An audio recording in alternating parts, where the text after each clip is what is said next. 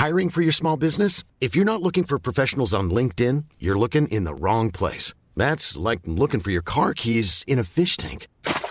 LinkedIn helps you hire professionals you can't find anywhere else, even those who aren't actively searching for a new job but might be open to the perfect role. In a given month, over 70% of LinkedIn users don't even visit other leading job sites. So start looking in the right place. With LinkedIn, you can hire professionals like a professional. Post your free job on linkedin.com/people today. Many of us have those stubborn pounds that seem impossible to lose, no matter how good we eat or how hard we work out. My solution is PlushCare. PlushCare is a leading telehealth provider with doctors who are there for you day and night to partner with you in your weight loss journey. They can prescribe FDA-approved weight loss medications like Wegovy and Zepbound for those who qualify.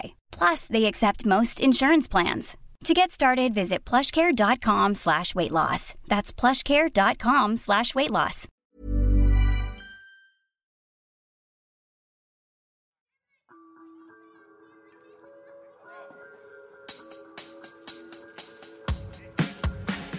Welcome to my good bad brain. I'm a normal person, so I'm insane. I've got depression and ADHD, but I'm doing better since I medicated me. I'm still not always sure whether I exist or what being a person even really is, but I figured out a long time ago that being alive is beautiful. Hi, how you guys doing? Welcome back to my good bad brain. It's a solo up again. You know, the nature of my life lately, as some work has picked up and stuff, means that coordinating guests has been a bit of a challenge. So, just heads up for a little bit. I think I'm going to experiment with this. We'll still do interviews when they make sense, but I think we're gonna roll a little bit solo for a little bit, which I kind of like. I think it's good. I'm hoping that there's some lead by example thing that goes on with my good bad brain.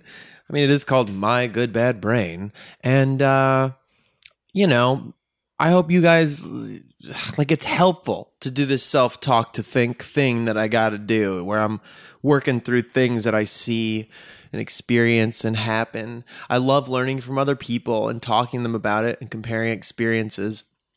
But I think it's nice, it's like empowering to know how much we can do just on our own and how useful it's proved to me to do this, to sit and talk to myself, and sort out all the nonsense of the good bad brain thing.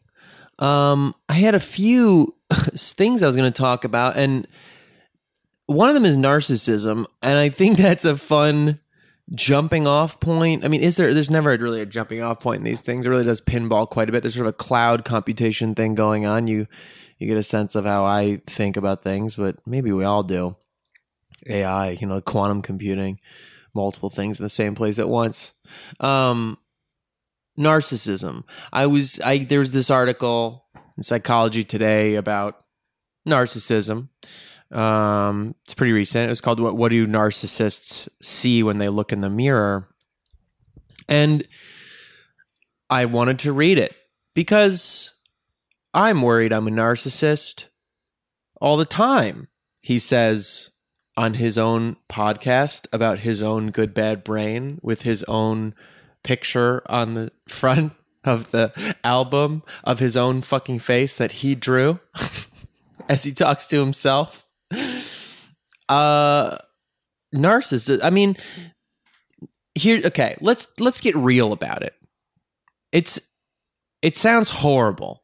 The same way psychopath sounds horrible, or other awful sadist, I guess, whatever. It sounds like in that category of maniac, of, fucking narcissism. Narcissus, right? The flower. I think in Greek mythology, Narcissus, the whole thing was that he stared at himself, his reflection, upon who's so in love with his own reflection, he turned into the flower. That's the folk tale, whatever.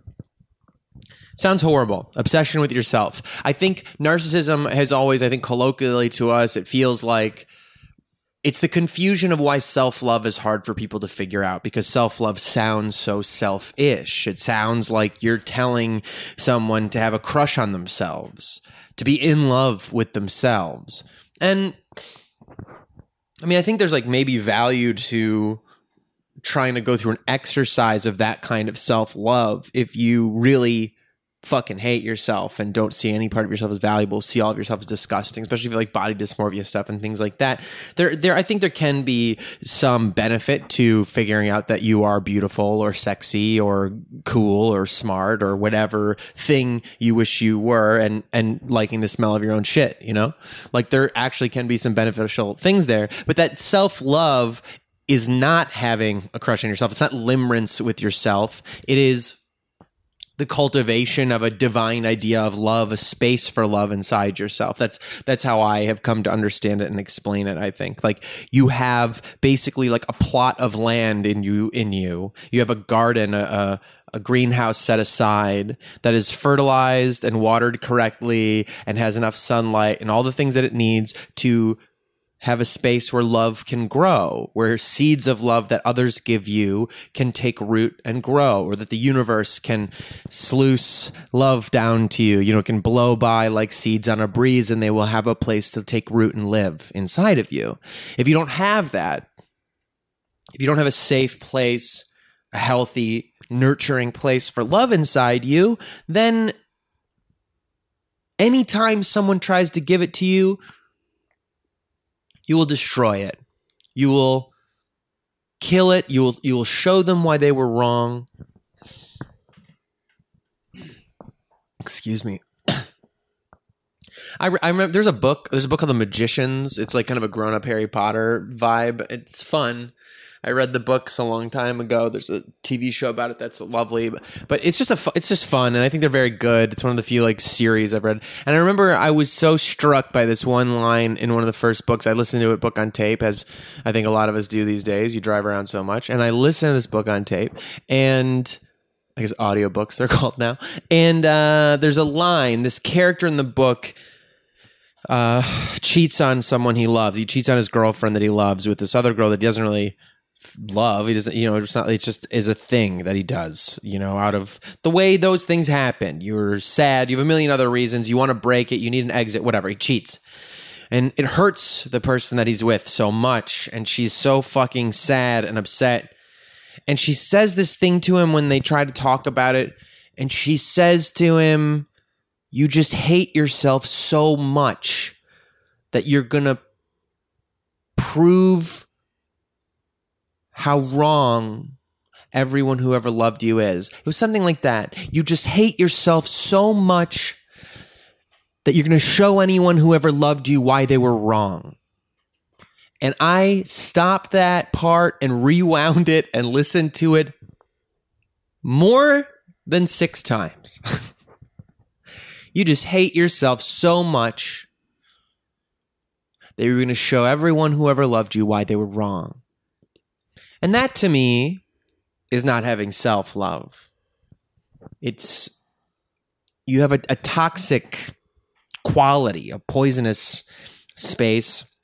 And I think it's because you learn to not trust love, you learn not to trust the people that are supposed to love you. They hurt you. They said they loved you but never acted like it. There's a million reasons. So you just dish soap it. You know, you dish soap the space in you that might be good for keeping love there, cultivating love there, and going into the world with that love, with enough to share with everybody. So self-love is very fucking important to create. The irony of it is that if you have a poor understanding of self-love and it becomes like this idea of this crushiness on yourself or limerence, or even if you have an actively corrosive space for where that love is supposed to go, like the opposite of it, a place that doesn't accept it. That is, I think, when you tend to become this narcissist thing. And I want to get back to that idea. So narcissism, am I a narcissist? Are we all narcissists? How do we figure this out? So I'm reading this article. What do narcissists see when they look in the mirror? And even that name right there, I'm like, ooh, I've been on record a lot of the time. I've talked about when I'm often caught by mirrors. I stare at myself in mirrors. If I see my reflection, I keep looking at it.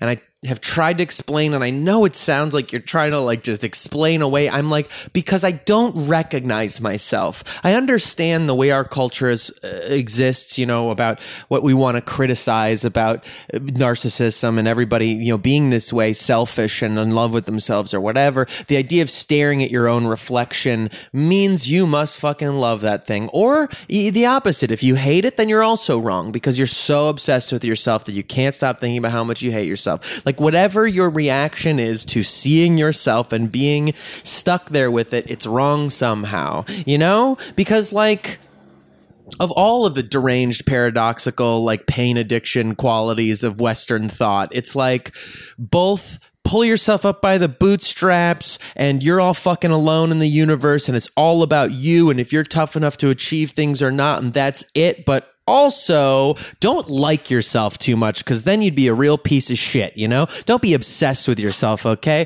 That you're just like a sheep like the rest of us, okay? The meek shall inherit the earth. So figure out how that works. One of those two. You know what I mean? It's like insane. But anyway, I digress. The point is, I would get caught looking at my reflection. And for me, it was always very existential. I was always like, well, who the fuck is that thing there? The shape of those features that I've stared at plenty of times, that I've seen in reflection ever since I was a child. And you know, a funny thing about that, if you think about it, sometimes I think about like when we talk about technology and how it's fucking with us, right? Like selfies, right? We think like this is inspired. This thought came from Colology, the Colology episode of Allie's podcast, Ologies. Allie, my girlfriend, she's got this podcast called Ologies. It's really wonderful. And Colology was a study of beauty and its effect on people. And the woman who was the scientist on there, she was talking about that she believes the time that things shifted about body image problems actually came with, and I'd never had this thought before. I was like, of course, having, if I'm not mistaken, I hope I'm not getting this wrong, but it's what I remember, having mirrors in the home, because now you could stare at yourself. And it wasn't like you'd never seen yourself alone before, like you'd never seen what you look like. You would have seen it in reflections on glass or in, you know, ponds or whatever was shiny enough to reflect your image. But the ability to be alone with it and dissect it and try to understand what it was and love it or hate it or whatever, that thing was new. And suddenly you start to give yourself all these ways to like have new fears and self-hatreds. And now we have this camera in our pocket. You can, and not just that, but a camera that like is very unflattering, a pretty wide angle lens that everybody knows. If everyone who's accidentally opened their front facing camera knows they are a creature of some kind, you know, it is not a good angle on anyone. But the point is you get this time to really examine that. So sometimes I think maybe it's not just that there's a narcissism engendered by this in a dangerous way, but also maybe it just engenders an existential problem. One of, now I have to think about what the fuck this is. Who is this thing? What is this thing? Something I think about on the same level was like prior, like we all have a soundtrack to our life, right? You hear music or you play music for yourself and you think of it as like, this is the scoring to what's happening in my life right now. This is the moment I'm in my movie. But you couldn't have that thought without the context of movies existing.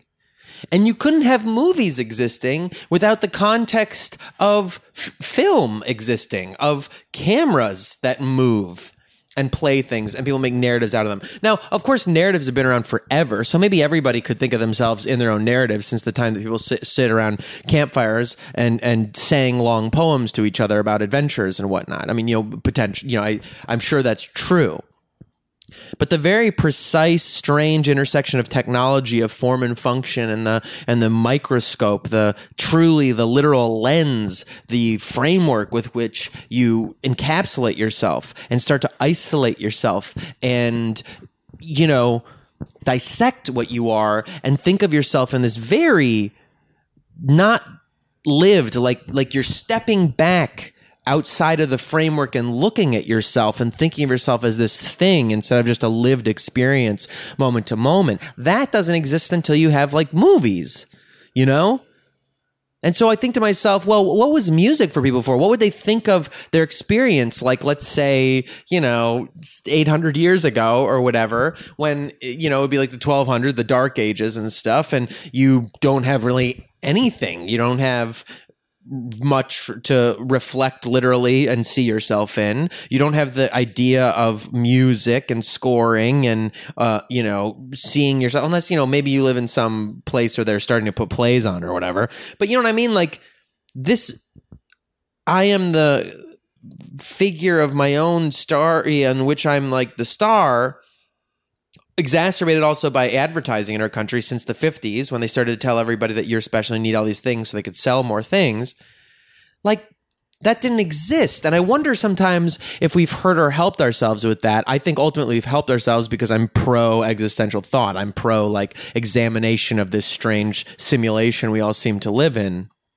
But I don't think it makes life easier to get through that we have not only the ability, but the inclination and the encouragement and the context, culturally to sit and examine what the fuck we are. And so it's derided. I think there's a lot of reasons that it would be derided and encouraged to be derided culturally speaking, to like be obsessed with yourself and the question of what you are and if it is good or bad in the universe and if that good or bad even exists in the paradigm that we understand it as. Like, what the fuck am I when you look at the flesh that you are made of and your eyeballs and these glassy, strange things that behind which you hold fucking consciousness? That's a real easy hole to drop into in terms of meaning or identity or indeed morality, like whether or not that's a thing. Like, I don't know that it helps us to go down that road.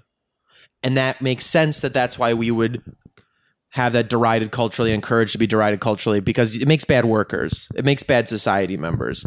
This snowflake thing people like to criticize makes sense that they like to criticize it. It usually comes from people who prefer to be able to control groups of people or don't like to think that groups of people think of themselves as individualists. I was in Las Vegas earlier this summer for a job, and I went to a bar attached to this casino we stayed in that was like a rodeo kind of bar. They had like a mechanical bull on the side and stuff like that. And they had line dancing. And you're in Vegas, so people come from all over the country to party in Vegas. And so I saw people line dancing, and you're like, this is like conservative America people line dancing and having a fucking great time. Fucking great time. And it freaked me out. I was like, look at them all doing the same moves so easily. The way these people have a good time is to all do the exact same moves as one another. And within that framework, you can feel joy and you can feel self-expression. You can feel your body move and you can feel alive, but it's very specific. And we're all going to do the same thing. And don't get out of line. We're all in this together. Like the people who are perfectly straddling that line of pick yourself up by the bootstraps, work hard. It's all about you and what you can achieve. And that's it. Don't blame anybody else for your problems, but also don't be anything but a sheep. We're all the same. Don't think you're special. Fucking snowflake. And it was crazy. It was amazing to see.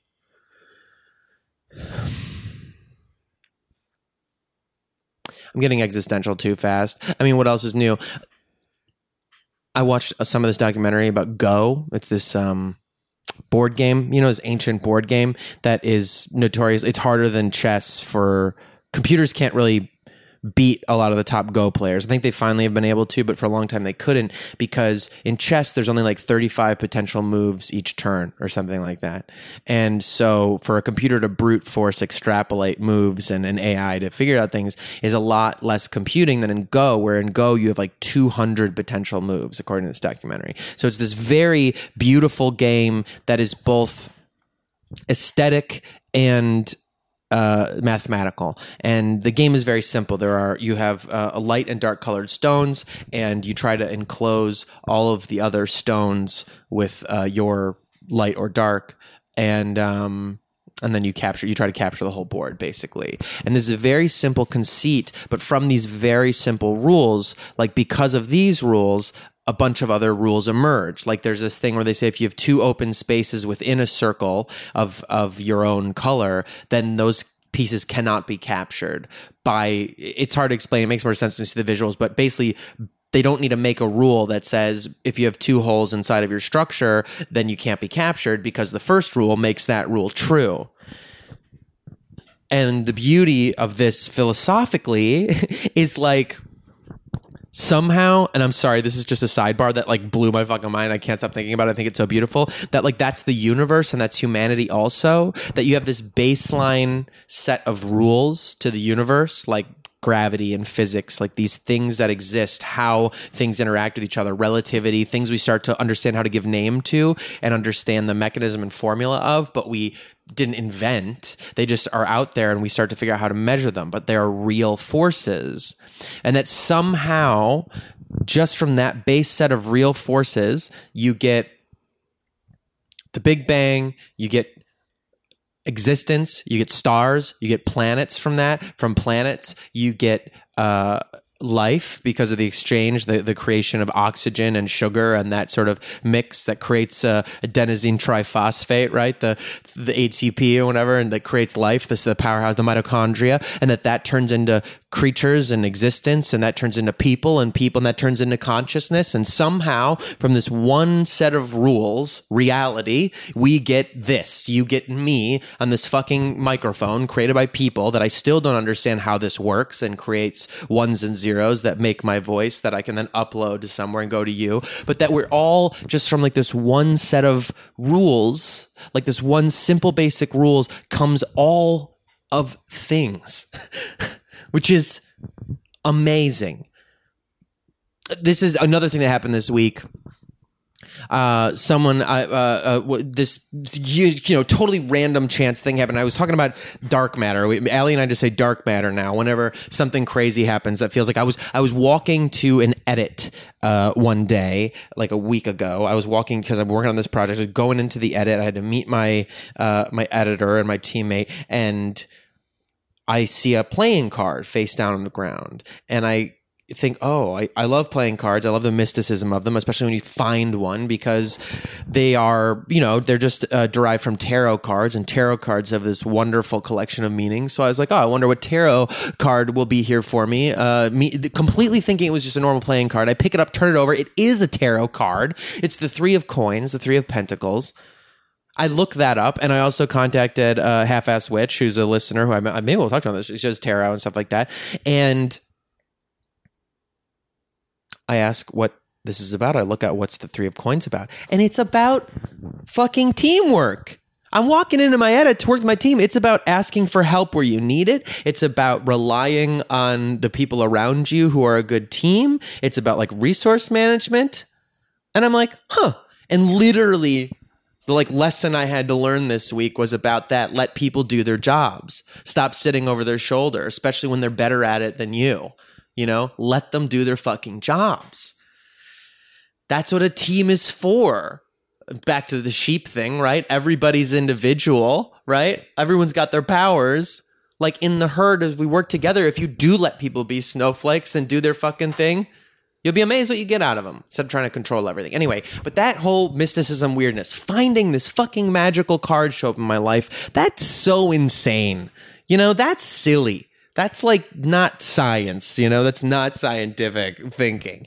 So now Allie and I just call it dark matter, because we know, scientists know 90% of the universe is this thing called dark matter that we can kind of detect, but we can't measure it. We can't explain what it is. We can't see it.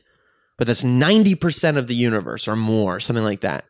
So everything else, like fucking all of it, all of our lives and gravity and blah, blah, blah, blah, matter, that doesn't even touch this other thing. And I thought about this Go thing, that like everything in the universe comes from this one basic set of rules, and it all turns into all of this consciousness and beauty and magic and blah, blah, blah, blah, blah, blah, blah. And I'm like, well, who's to fucking say, like, if we agree that if something is real, it can be measured, right? Gravity can be measured. Velocity can be measured. Force and mass. These are all things that can be measured one way or another. Speed, right? So if we know that, then let's just say something that we agree is real. Love. Now, not everyone would agree that love is real. Some people would argue that it's just a bunch of chemicals in your brain banging into each other, hormones and whatnot that create a type of obsession, and it was selected for by science so that you would breed and you would protect your offspring and yada, yada, yada. Sure. But some of us, we've felt love, and there's no logic to it, and there's no breeding to it, and there's no thing to protect about it that keeps the species going. None of it. I mean, sometimes it's very destructive. So I would argue from the lived experience of it, from that subjective observation, scientifically speaking, that love is real and it's something else. So if we agree on that, that means there must be a way to measure it. We can't measure it yet. Just like we can't measure really this dark matter yet. We can't deal with it, but we know it's real. And based on this go thing, if everything else, so I don't know what the fucking my point is. I'm just trying to say, like, it's so amazing to think to yourself, well, all these other things that seem real, drive, will, the narrative that you live out, the reason you get up in the morning, love and hate, and, you know, I don't know, agony and beauty and all that stuff. That all feels real, but we can't explain, that we can't measure, we don't know what to do. Isn't it possible that and other themes of your life might create some echoing reverberation in the universe? A universe in which time is just another dimension that humans are simply limited in our experience of, that probably as a survival mechanism for the organism, we can only perceive in one direction. But we know exists, like, you know, for relativity to work and for science, whatever, like time is something that is all at once. It's just another dimension, like length and height and depth. So if we know that,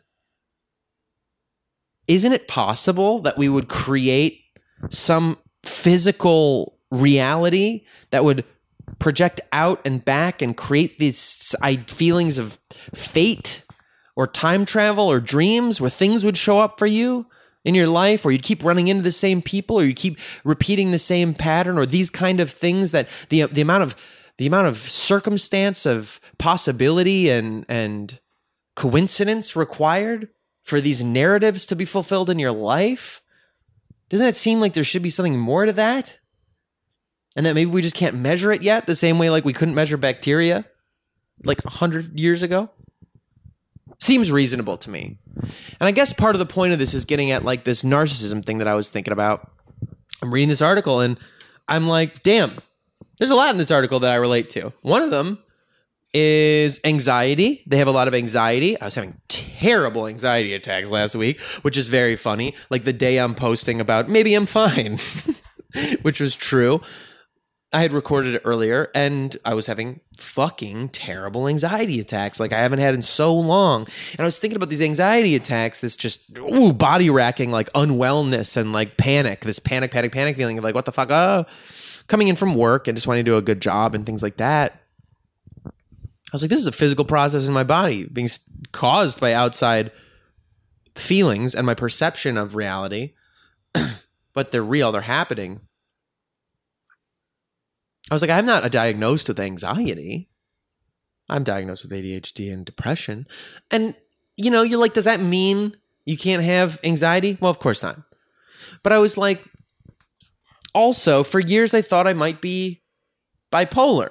And when you look at the symptoms of bipolar, you know, they don't seem that different from having some depression and having some ADD problems. And I was reading about ADHD a while back, and they were saying that people with ADHD get misdiagnosed as depressives. I think they said like an average of 2.6 times before getting an adult ADHD diagnosis.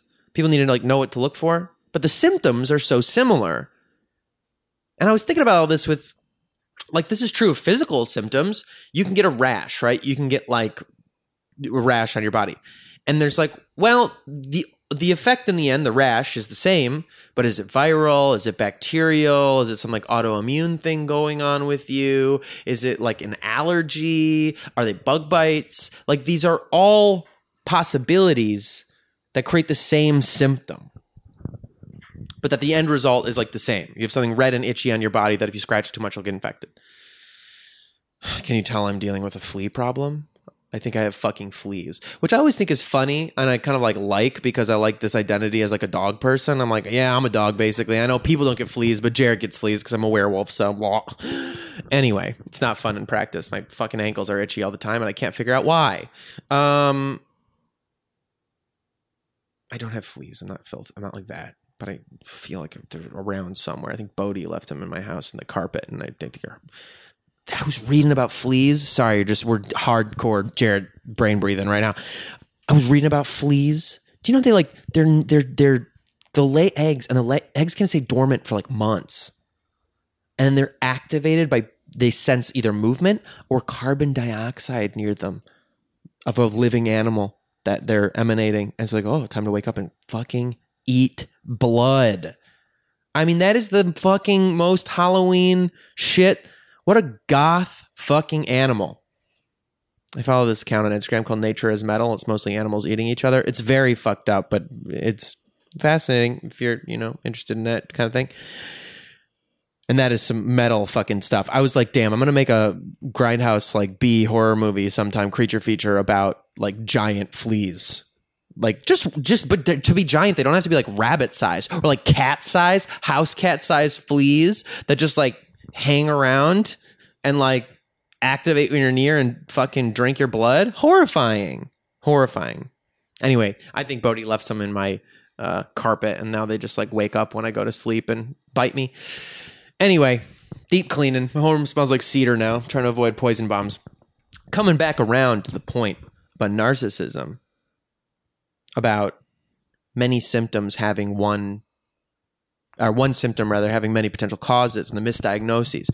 With narcissism, reading it, so they have a lot of anxiety and they have difficulty with, it says, what was it? It's, I'm going to not look at the article while I'm doing this. I'll just say this. They said it's, they have focus problems and they have difficulty recognizing emotions in other people and empathizing that way, especially fear and anger. And I was thinking, like, that's so interesting because narcissism is so criticized and hated and like thought of as this horrible blanket statement thing, which it sounds real bad. It sounds like, selfishness and whatever. But a lot of those reactions don't sound that different from some autism spectrum stuff, some Asperger's stuff, where you just don't necessarily have the parts of your brain functioning the way that makes it easy to read what other people are going through. And they go into this article about this narcissism thing that it does have to do with this area of your brain, the anterior insula and anterior cingulate cortex. Neuroscience tells us the primary brain structures involved in mediating these components of empathy are the anterior insula, the anterior cingulate cortex, and specific regions of the medial prefrontal cortex. So you're like, how hard can you criticize people for these narcissistic tendencies if they have them? And I was like, I was reading this book, about ADHD and relationships and difficulties that it causes me. And one of the things is like, you forget to ask about what is going on with other people. And it's not because you don't want to know. It's just like, it doesn't occur to you.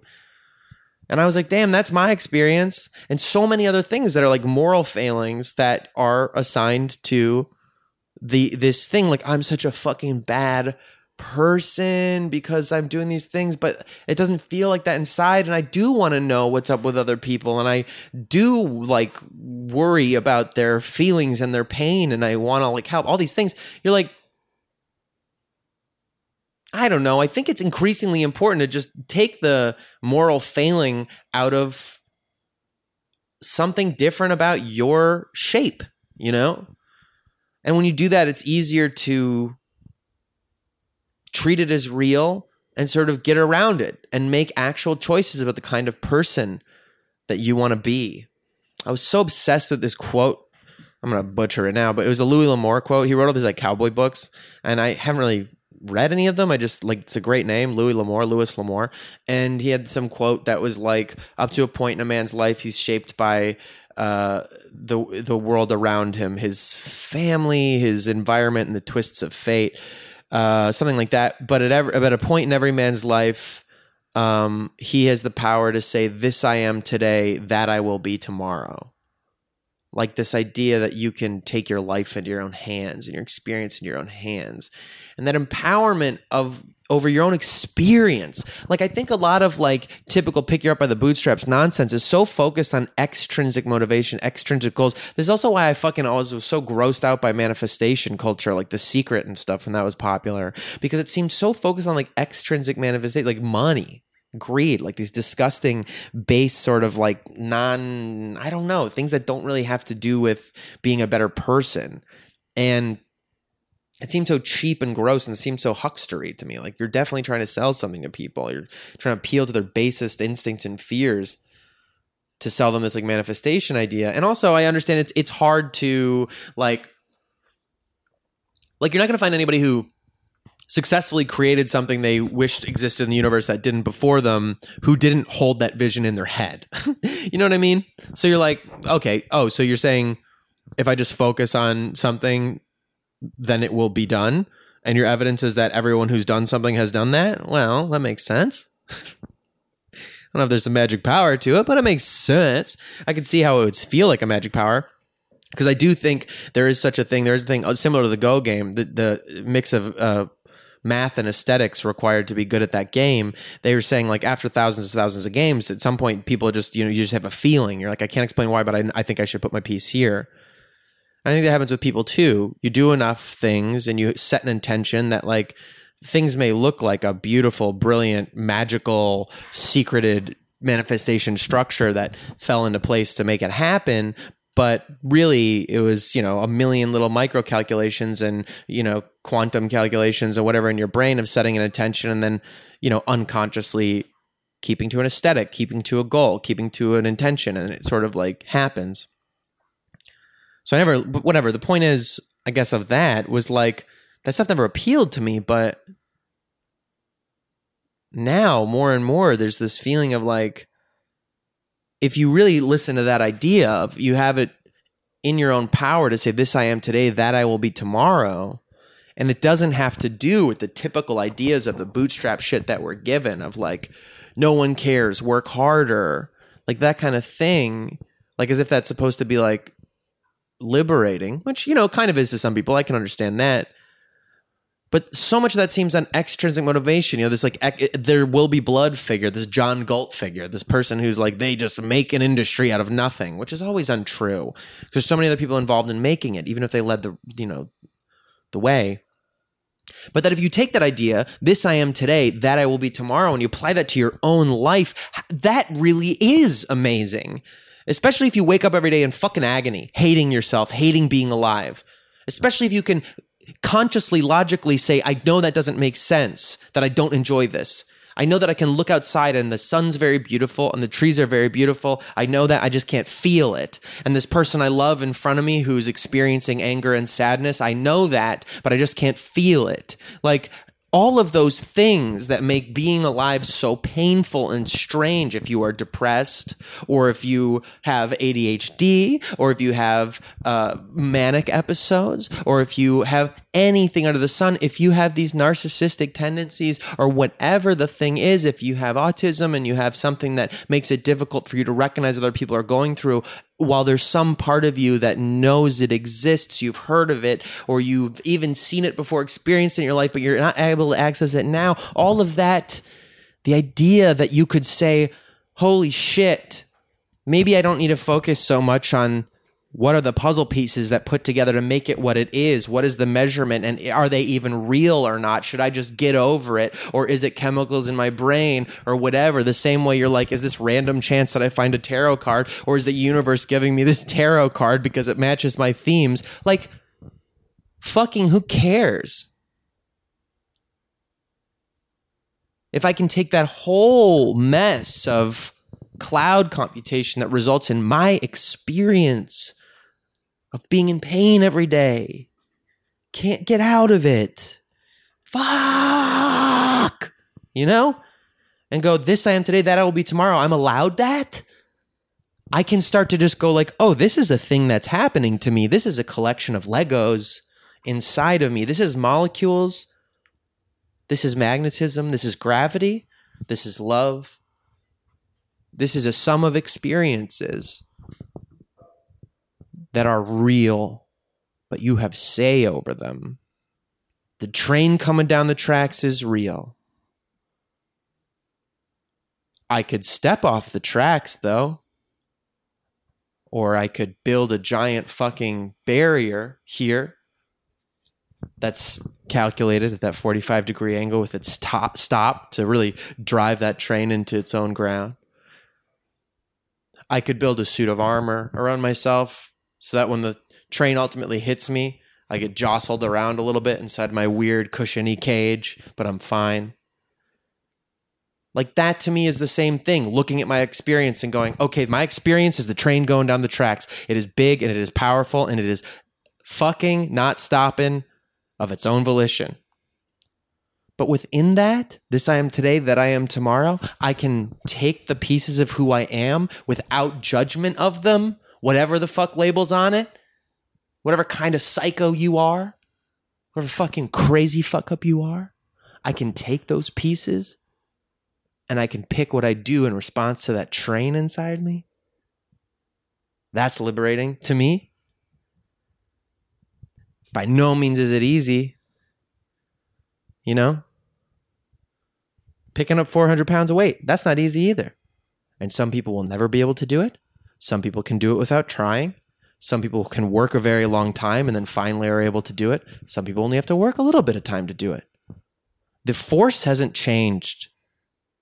People are just different. So we're not discounting the difficulty of what people are going through, but fuck, man. Being able to look at your own experience without judgment, getting bogged down with shame, being able to use regret but release shame, that's pretty fucking special. I mean, what I mean by that, I thought about that a long time ago. I was really, I love that stupid ass, like, no regrets thing, right? I've said it on here. But, like, regret is useful. You learn from it. I didn't like that I did that. I didn't like what happened there. Shame's not really very useful. Stirring up into that hate, that corrosive thing, you know?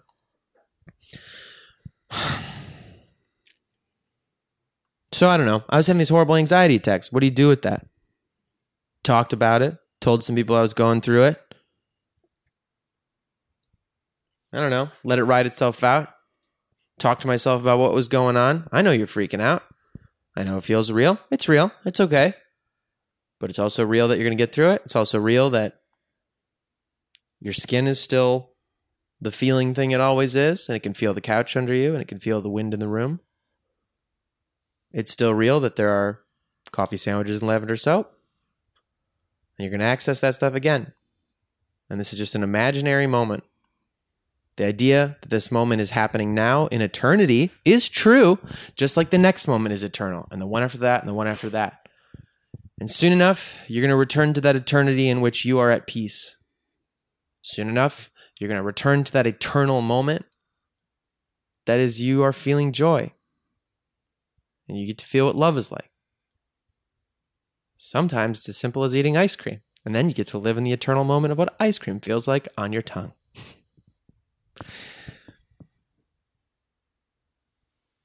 I don't know. There's something in that, this paradox of accepting that everything is real, but not getting bogged down in like the specifics of how real it is. Unless you're like a quantum physicist or a research biologist, some kind of chemist, like please continue trying to figure it out, because I think we will eventually figure it out. Eventually we're going to figure out how to measure all this shit. You're going to get to have human experience, like boutique on demand created somehow. You know? We'll have access to those levers, pulleys, and switches that run the universe, run reality. Maybe. Or maybe we're just AIs. Maybe we're just in a simulation. In which case, sick. I've always thought that was weird that people that really be bothered by that. It's like, your life is still the same thing, you know? Things matter to you the same. Reality is still the same thing. And if it doesn't, if you learn that and it sets you free, that's how you should be living anyway. You know? Fucking just be what you are. It's so much better. It's so much better. I even think people who are like villainous, as long as they're being who they are, so much better than somebody not. I don't know. There's a Breaking Bad episode where Jesse like is going through all this agony because he keeps fucking things up and hurting people near him. And then he's at like a support group and he's like, I just accepted who I am. I'm the bad guy. And he seems like so peaceful in that moment. I just thought about that. I was like, there's a really deranged, useful message about just being yourself. You know? You have a place in the universe. I mean, this is a very strange episode, like in defense of the narcissist, in defense of the psychopath or whatever. And I don't mean it to be that. I think I'm just saying that we're all maniacs and that you can shape what you are. And I think part of that is that if you really ground down to it and you really like could get in touch with your organism, whatever it is, you'd realize that you can feel other people and that that's important. I also acknowledge the possibility that maybe that's not true. Maybe we're, just like yin and yang is created. Maybe the way that we have something that can, as humans feel what other humans are feeling. Maybe there are some organisms that can't, like some humans that are made to not feel what other things are feeling or feel them but have an opposite response to them. You know what I mean? Like this all seems like it exists under the sun. So maybe some people out there really are just, awful and you're listening and I'm like trying to give you response, like, the okay to just be awful. I don't really think that. I think that's why we make laws and we blah, blah, blah, blah. But I don't know. There's something about that is just like, be what you are, Be what rings true to you. And I don't know. I think there is something important about wanting to be better than what you are. Whatever that means. Having a vision for a better version of reality inside of you and working towards that.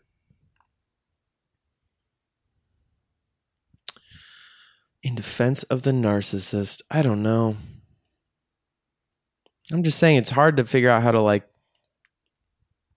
really get mad at people who act that way when it's just about their shape of their brain. So much of like our disgust or approval comes down to aesthetic. Are they doing it in a way that you aesthetically agree with? When somebody posts their selfies online, is it a way that's okay because they're an established business, so really they're doing it for other people? Or is it like a way that's gross because nobody cares and why do they think people want to look at them making the same face every day? I mean, I'll just end on this last dumb little rant about selfies and stuff and things. A couple things about that. And people love to criticize social media and be like, how stupid is it? Just pictures of you and your lunch or whatever. It's like, all right. One, having a social media account, people always like pictures of me better than pictures of not me. So you're like encouraged. You go, well, people seem to like these better than the pictures of not me. So guess I'm going to do more of that. Seems to be what my fellow people like. Second, what do I like? Or what do you like when you're looking at your feed? I like seeing the faces of the people that I like. I like seeing the faces of people in my community. And if they don't put themselves out there, I'm not going to see them. I double tap very instinctively. I love the hilarity of the tactile reality and truth in a double tap of like, oh, I like that. It's such a monkey response where you just go like, your brain is just like, oh, I like that. Tap, tap. I want to touch it, because I like it. So funny. Anyway. So if you're not putting yourself out there, no one gets to see you. And believe it or not, they like seeing you. So quit being like this stupid ass fucking thing about like, oh, no, narcissist. And then if you're a narcissist, if someone is a narcissist, I don't know. They're in a lot of pain if they're doing that because they're real numb. If you're numb, you're like in a lot of pain. The numbing is just like, get rid of the pain. So they're not like enjoying their way through life. They're just trying to figure things out. And probably it's because their brain is shaped in a weird way. Just like everybody's. And that maybe like we shouldn't worry so much about figuring out if we have an acceptable disease or a not acceptable disease. Because as, the needle moves forward, you start to realize like, oh, depression is acceptable. And ADHD is starting to be acceptable, but narcissism is not acceptable, and psychopath is not acceptable, and these kind of things. But like that, some of the base symptoms sound pretty similar. What should we be trying to do? I think create more love and generosity. I think answering your existential question of going like, so I exist, and it's maybe all imaginary, but it's here. I think the logical extent to that is not one where you go like, oh, it's all in my head, so nothing matters. I think it's where you go like, and oh my God, there's a billion other people doing that too.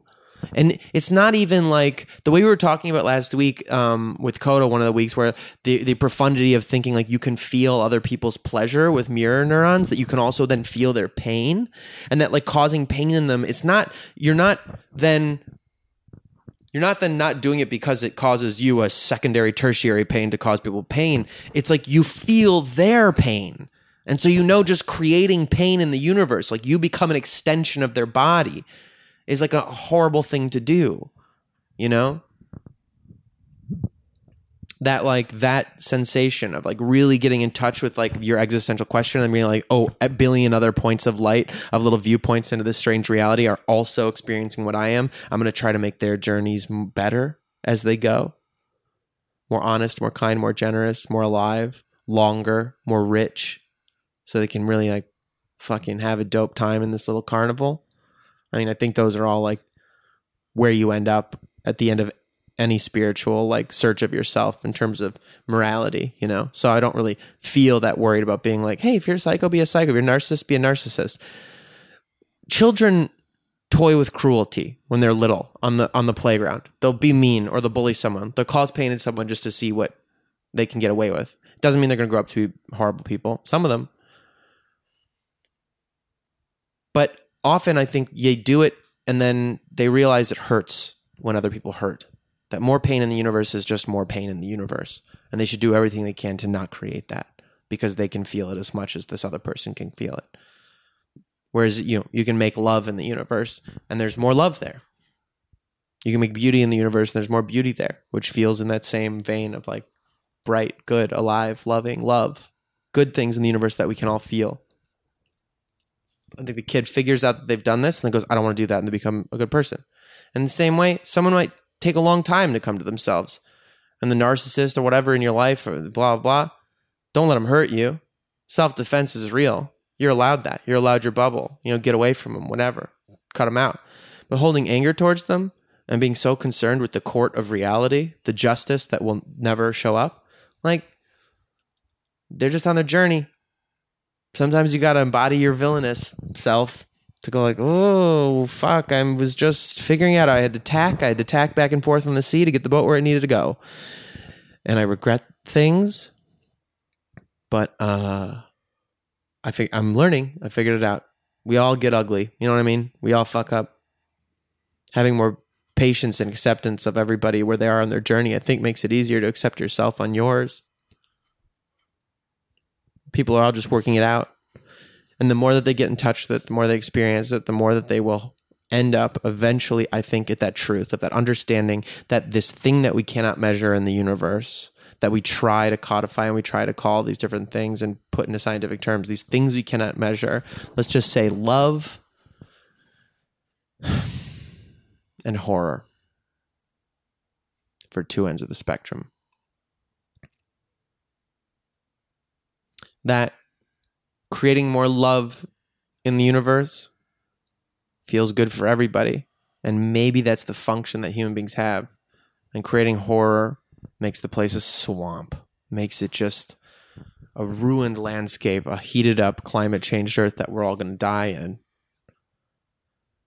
But that it's not about some self-satisfying, ego-driven thing in the middle. I'm going to be nice to people because it makes me feel good. I'm going to be mean to people because it makes me feel good. That it's really, I'm creating more good things in the universe, and we all feel that the way we all breathe oxygen. Maybe. I kind of think that is the true reason that we are here, that our function in the universe, the way plants breathe oxygen, and carbon dioxide, put out oxygen for us. They manufacture that thing back and forth. That's like what they do for all the living organisms and all of the biosphere or whatever of the world. That maybe in the universe, that's what we're here for, to make love and horror. To just pump that out so it exists in the universe because they need it.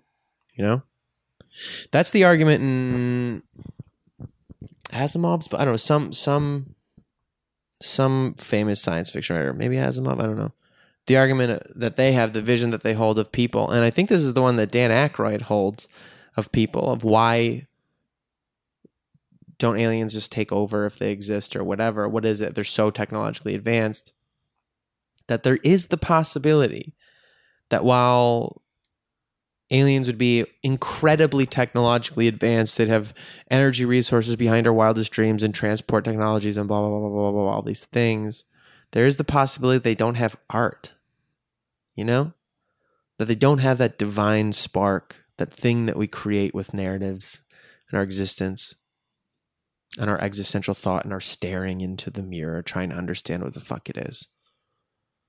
Maybe that is unique to humans. Every pantheon of every folktale system, every divinity system that's ever existed has a place for like a trickster god, for the bad feelings gods. Ares, the god of war. Why would you have a god to venerate war? Loki, the trickster. Coyote. Why would you venerate these people who deceive? Anansi. Why would you venerate these things? Why would you make them deities? Any more than wrath or death or whatever?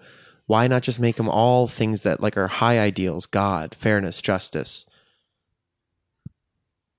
love.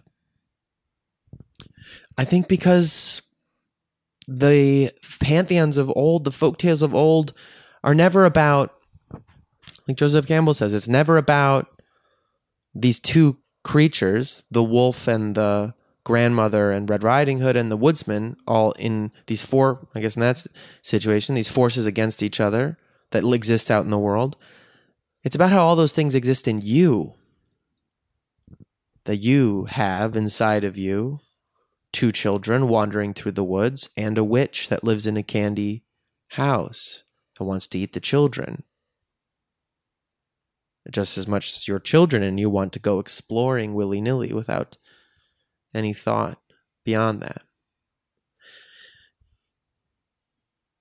And just like that, you also have the huntsman or whatever in that book that saves them. That these are all creatures that are inside yourself. And that Loki and Coyote represent the villainous and lying parts of you. That the story of the prodigal son, this is the first one that blew my mind, was not about a story about a man who had two sons. One was good and responsible, and one was bad and selfish and not responsible, and that the father loved them and accepted them both back to himself. Almost seemed happier to see the shitty brother. That's not about three different people. That's about you. And do you allow the parts of you that have fucked up to come back, and are you happy to see them back? Do you love them and say, oh, we're going to have a feast in your honor, you're home? Or do you just resent them? Where have you been? I fucking work here every day and you don't know. Well, fuck you. Or are you just mad about it? All stories. And so we venerate these things. We venerate the parts of ourselves that create horror because we have to love them to accept them. Because if you don't love them, you hate them. And then you're just holding hate in you. And wherever you're holding that hate, that's where your self-love is supposed to go. Damn. That almost all came together in a loop, huh? That basically ends. That's a fine button.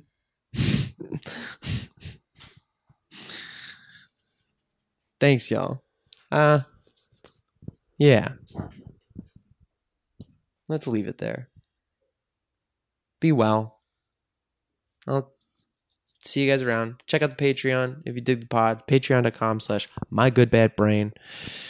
And rate and review us if you like it, you know? Yeah. See you next week.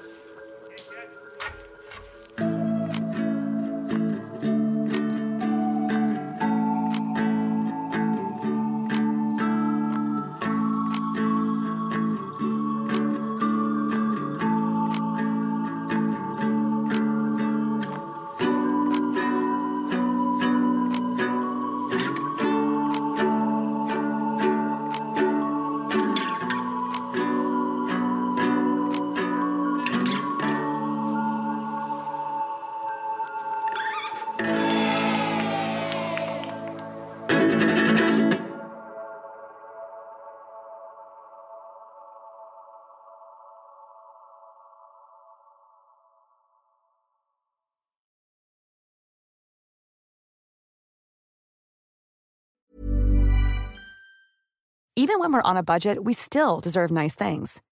Quince is a place to scoop up stunning high-end goods for 50 to 80% less than similar brands.